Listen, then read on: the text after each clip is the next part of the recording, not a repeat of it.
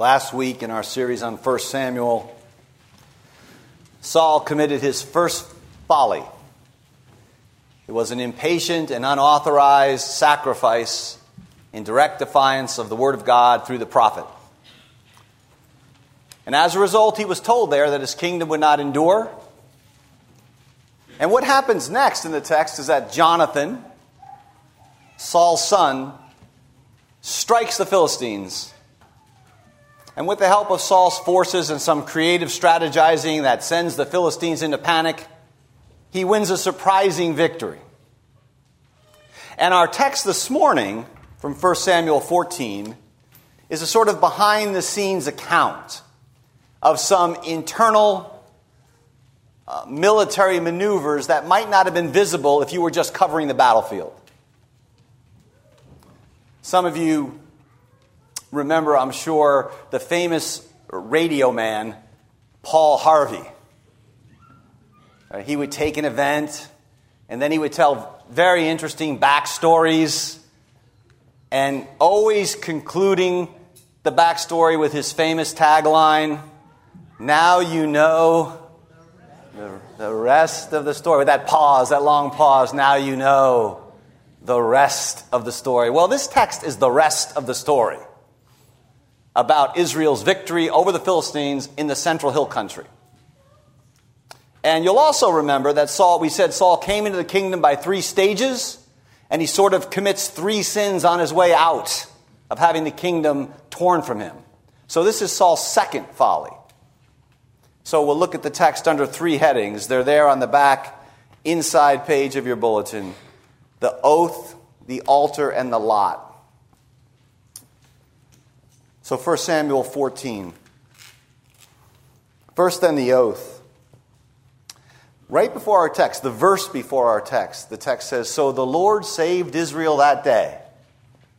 And our text starts with, and this is jarring, "Now the Israelites were in distress that day." They were in distress. They were hard pressed because of Saul. Saul has turned the day of joy or the day of victory into a day of distress. Why?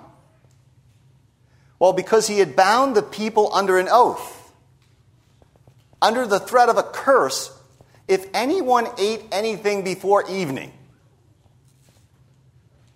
Now, see how woefully incompetent and foolish a commander-in-chief Saul is here. We know from a little later in the text that the Israelite army had pursued the Philistines some 20 miles west through the Central Hill Country. So we're told this is an army whose strength is sapped. They're exhausted. Now, surely this could have been anticipated by a good leader, and yet Saul has turned the day of battle into a fast day. A fast day. You'll notice Saul likes the trappings of piety. He's a big fan of this stuff. He seems a little superstitious. He's the kind of person who thinks, hey, if we do something spiritual, God will surely show us his favor. I mean, he has just had the kingdom torn from him. And so what does he do? He says, all right, God has announced that my kingdom is being torn from me. I think I will double down on my devotions. Maybe that will change his mind. Do something, even if the spiritual thing that he does is not commanded by God, like this fast. But who's going to oppose the proposal? Do you want to take the anti-spiritual discipline side in an argument with the king? Right? Someone comes up to you and says, I think we should fast. You're not likely to stand up and say, I think that's a stupid idea. Especially if it's the king. So he imposes on hungry men a requirement that is not in the Torah. Apparently, he thinks this will bring the hand of divine blessing. And this is close to magic. Jesus is quite aware of this. Piety can easily slide into magic, especially when the pious go above and beyond God's law, when they are holier than God himself, when they insist upon things that God has not insisted upon. When we went through the Gospel of John, I made this point repeatedly, right? It is this type of person who crucified Jesus. It's not liberal, nominal churchgoers who crucified Jesus. It's these sorts of people. It's not people who are casual and fast and loose with the truth and splattered all over the place. It's people like Saul. So there is in this kind of piety, in this foolishness of Saul's, an over strictness. Think of this. He's the commander-in-chief of an army. All he really needs to do on this day, all he really needs to do is prevent overeating. Like, just prevent feasting. So how about this? How about imposing some sensible dietary restrictions for the sake of battle? No. He imposes a fast, and on top of this, he puts the people under an oath. He places them under a curse if they eat one thing. So he takes his man-made spiritual discipline very seriously. And thus he takes violations of it seriously. That's why he imposes this with an oath and a curse. It's as if his imagination is such that he can think of no military discipline to impose on the people except an oath and a nationwide curse. And so this opening note in the text is very ironic. Right? The narrator is great at this. In the past, we've been told that the Philistines had Israel distressed. The Philistines had Israel hard-pressed. But here, Saul is the source of the distress. His hyper-piety distresses people. It's like the Philistines, it's a kind of invasion on their liberty. It reminds me of Milton's word in his famous poem at the time, the Puritans, during the time of the English Revolution and the English Civil War, where Milton writes a poem, and the last line in the poem is that the new presbyter is the old priest writ large. Meaning, let's just go back to Anglicanism and the bishops and our liberties. We're not really a big fan of these new Presbyterian Puritans and all of their laws. New presbyter is just like the old priest writ large. So the army on this day finds itself in the woods, and wouldn't you know, there's lots of honey falling down and laying on the ground and oozing out, but no one would touch it because they feared the oath, which shows you they knew about the oath and they consented to the oath. But Jonathan wasn't present when his father administered the oath. And the text is very careful to let you know just how small an amount of honey Jonathan ate. It says he takes the end of his staff and he dips it in the honeycomb. And he puts it to his mouth.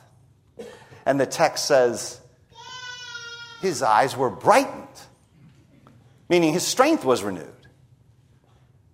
But a little bit more than that's at play here. The word for brightened is an ironic word play on the word for curse.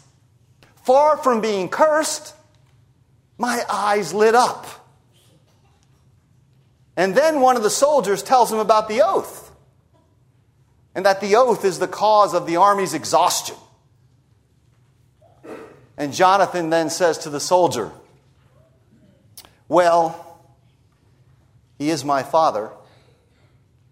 And he's the head of the nation. And if he imposed an oath, and there's nothing sinful in the oath, and we know that we're due to obey all lawful authorities, then we should keep the oath. No, he doesn't say that. We would probably say that. Saul would certainly say it. But he doesn't say that, does he?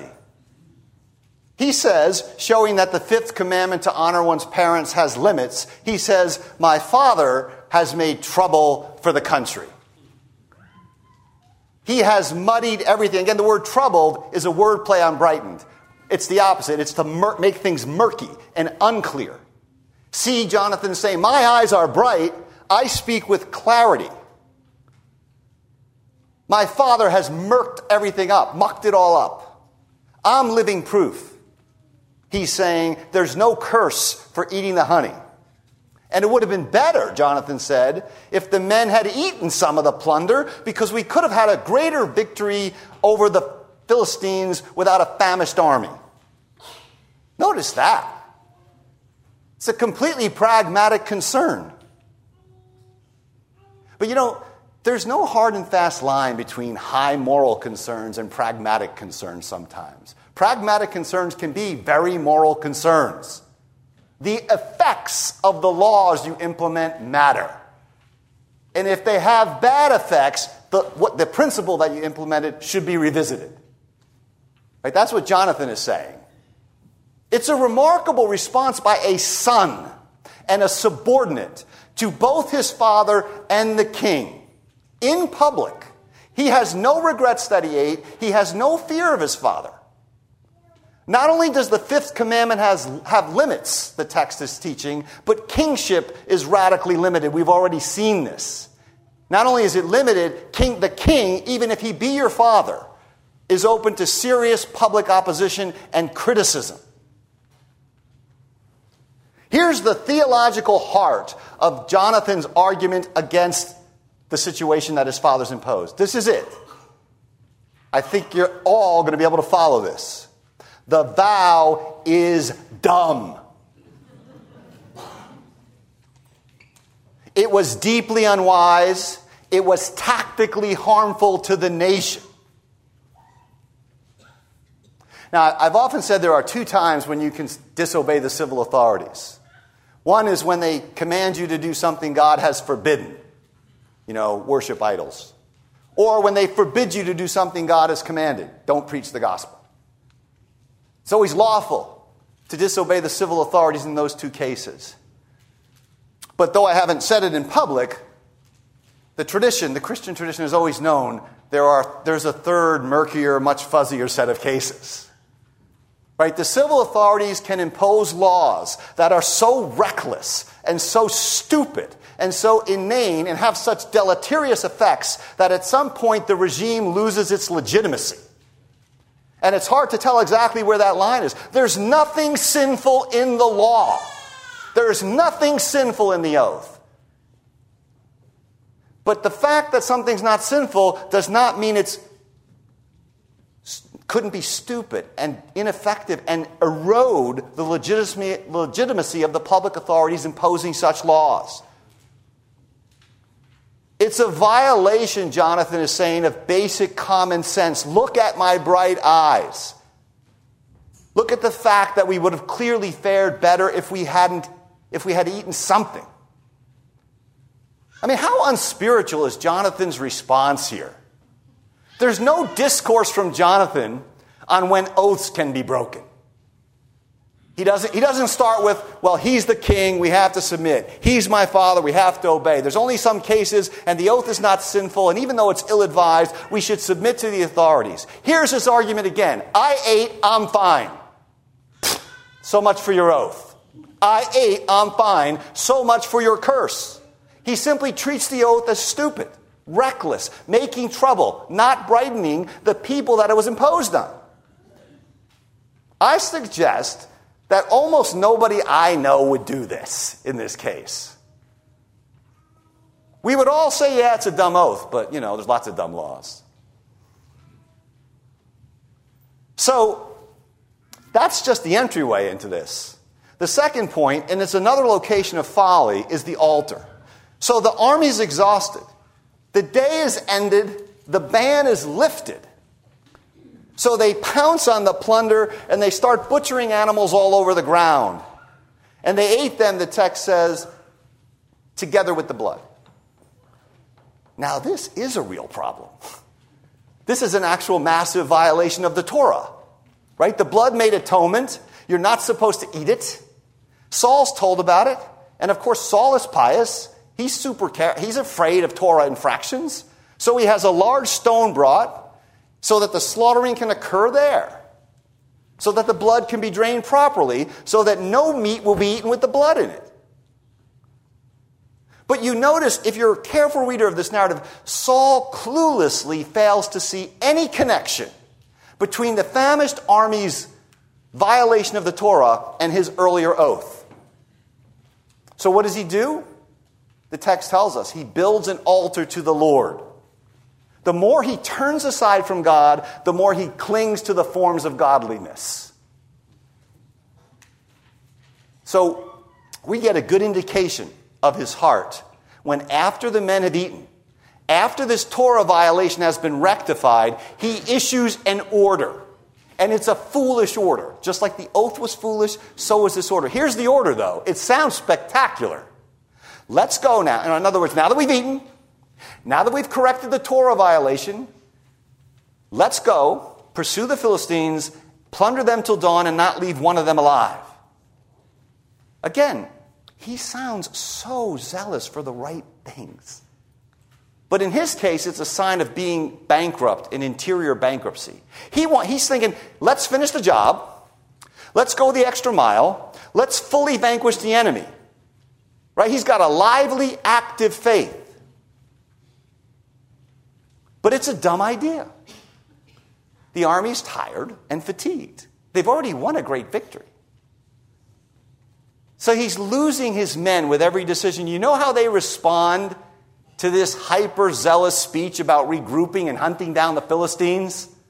This rousing address? It's in verse 36. And you can guess the tone of voice. Here's what they say. Do whatever seems best to you. Right? Do whatever seems best to you. It's almost as if they know whatever seems best to you, like whatever is right in your own eyes, that's Saul's standard. This is an army which lacks any bond with its leader. When Jonathan had won the victory, his armor bearer said to him, I am with you, heart and soul. Saul's army says, do whatever seems best. This man has managed to demoralize the people of God on a day of great victory and joy. So there's a priest nearby, and the priest hears about this plan to go hunt down the Philistines. Yank the army back into battle, and the priest says, hey, why don't we inquire of God? The priest is concerned about Saul's impatience. And so Saul's fine with that. He likes public acts of piety. So he says, sure, let's do that. So they pray, they get no answer from God. It's like they get nothing but an ominous silence, as if God is not going to play along with this charade of piety. And that brings me to the third point, the lot. Saul it appears embarrassed, or at least uncomfortable with this silence from God. And so what does he do? He gathers all the leaders of the army and says, let's find out what sin has been committed today. So again, there's a really pious-sounding logic to all this, right? God did not answer. There must be a reason for his silence. Surely somebody must have sinned. And this state of affairs, of course, could not be my fault, Saul thinks, right? I mean, what have I done? I've just made sure people are not overeating, you know? I've made sure we have an oath. I've made sure that we sacrifice right. I've advocated that we go kill all the enemies. I've prayed in public. I'm on the side of the angels here. I'm on the side of the angels. Surely somebody else must have sinned to have the nation in this situation. So this is one of the places where the narrative is tragic, but almost comedic. Because what does he do next? What does Saul do next here? He imposes another oath on the people. Another oath on everybody. He doesn't see any problem with the first oath, so he says, hey, why don't I impose a second oath? If the first extra-biblical law does not succeed, how about a second extra-biblical law? As surely as the Lord who rescues Israel lives. Wow. Saul's very serious. He's good at praying in public. He looks good. As surely as the Lord who rescues Israel lives, even if the guilt lies with my son Jonathan. Right? Obedience to God is greater than the covenant. The blood of the covenant is greater than the ties to my family. Even if the guilt lies with my son Jonathan, he must die. Wow. There's nobody committed like Saul. The commitment's amazing. Very pious. Even if it's my own son. Right? He's the most pious guy in the room. And he wants to make sure everybody knows it. Again, no scenario in his mind, none, where he's the problem. You can just hear the army now. Yea, another oath. Whatever seems best to you. God is silent, and now the text tells you this. They are silent. Not one of them, the text says, said a word. That's Hebraic humor. Not one of them said a word. He's lost the army. He's not even aware of it. Their attachment to him is purely formal. So then he divides them into two camps. He puts the whole army on one side. He takes Jonathan and himself on the other side. They use the two stones from the high priest's breastplate. We're really not sure how this process worked, but it's akin to drawing lots, right? And they cast the lots, and the lot falls on the Saul and Jonathan side. Then they cast the lot again, and finally the lot chooses Jonathan. You'll remember that when Saul offered his unlawful sacrifice at Gilgal, Samuel comes and says, "What have you done?" Now Saul uses the same language to Jonathan. "Tell me, what have you done?" What have you done? Again, Saul's unaware of the irony in this. We know, the narrator knows. But Jonathan, his reply is surely intended to bring out the absurdity of the whole scene. He says, "I tasted a little honey with the end of my staff, and now I must die."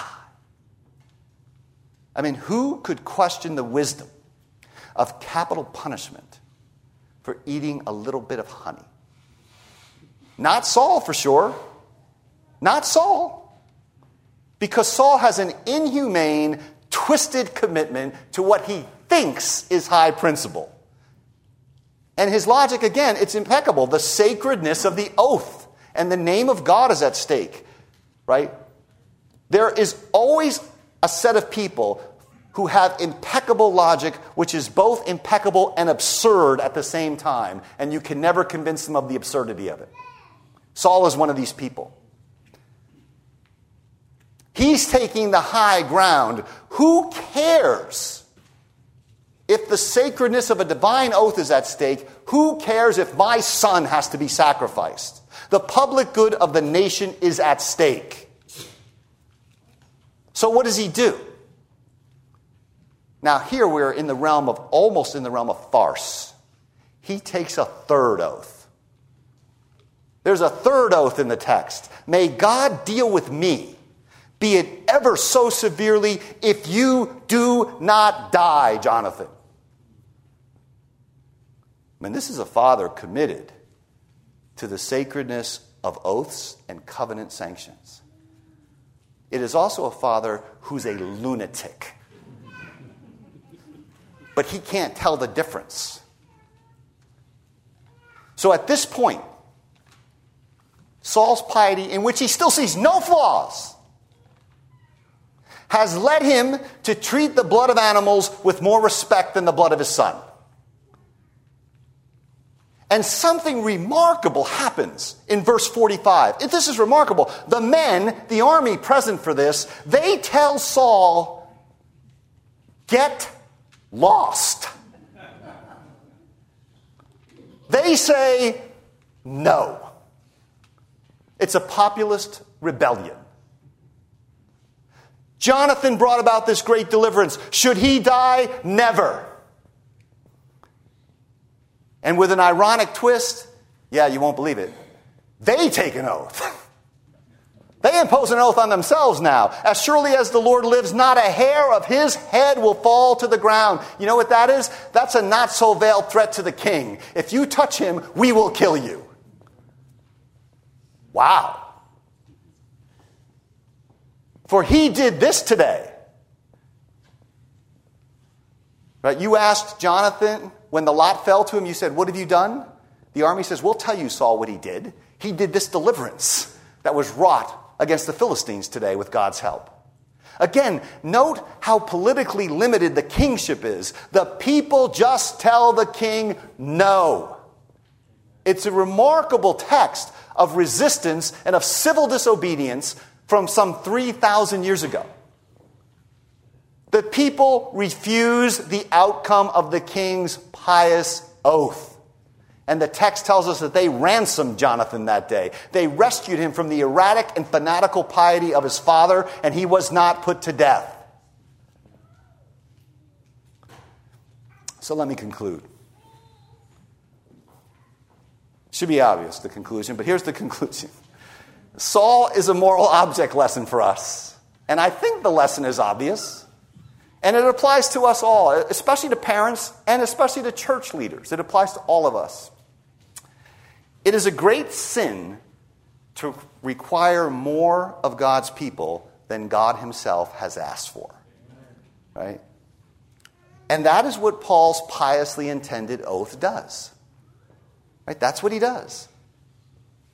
It's always zealous, sincere piety which does this. And we know that when you place unbiblical requirements on people, there are unintended consequences, usually bad ones. Right? When you place the law front and center, you tend to get sin. This is something that's deep in Reformed theology, but I'm not sure we all believe it. So the first oath here about the fast, it leads to this whole array of unintended consequences. Notice what happens. They go from having no food allowed, they're under the ban. Once the ban is lifted, boom, they gorge themselves on food. That's a familiar story, right? Obedience to man-made rules creates a backlash which leads to massive disobedience of God's actual law. Right? There's something about human laws. Notice this, it's not just human laws. There's something about the divinely inspired Torah of God, apart from grace, which actually generates rebellion. Right? The law was given so that sin might increase. Forget extra biblical laws made up by men. God's own law, apart from the sovereign freedom of the Spirit, will actually generate rebellion. And so there's a long history in the church of children rebelling, usually against over-strict parents, or of church members abandoning the faith because their leaders were legalistic and petty. Right? Human regulations have created a 2,000-year history of backlash. But we're slow on the feedback loop to learn the problem. Harsh, unfeeling commandments like this one. Again, there's nothing sinful in Saul's commandment. It's cloaked with piety. He's the just authority, but he's doing something where God has not spoken, and it produces rebellion. Notice what happens in the text. Saul gets the exact opposite. The exact opposite of what his oaths and his prayers and his sacrificial precision and his lots and all of his religiosity want. He gets the exact opposite of what he intends.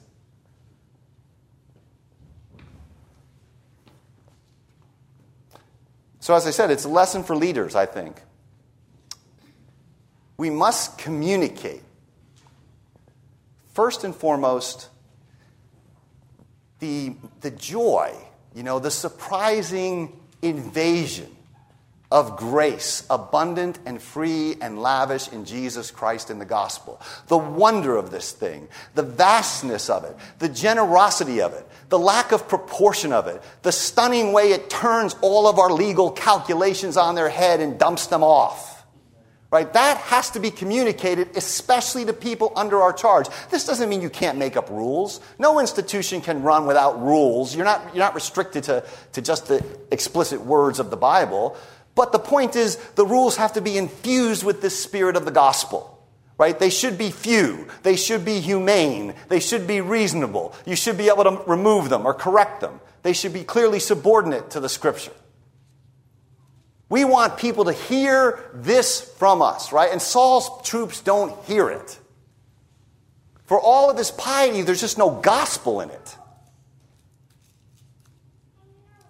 So what we do, as always, is we point to the one who came to fulfill the law, who took the law seriously, and yet says to you this morning, my yoke is easy. My burden is light. Saul's yoke is heavy. We point to the one who sets men free, not only from our sins, but from the commandments and dictates of men. Right? This is where liberty of conscience starts, with a sort of jealousness about commands that are in addition to God's word, especially in the realm of oaths, vows, public worship, and the like. We point to Jesus Christ, who, unlike Saul, is an obedient king, and also, unlike Saul, makes obedience a delight. We heard it in the New Testament reading this morning. It's a beautiful way to conclude this sermon, I think. John says in his first epistle, this is love for God, to keep his commands. There's no lawlessness implied here. Every command of God must be upheld. We want to keep his commands, and in Jesus Christ, his commands are not burdensome. Right? They're the way of light and life and peace. Amen.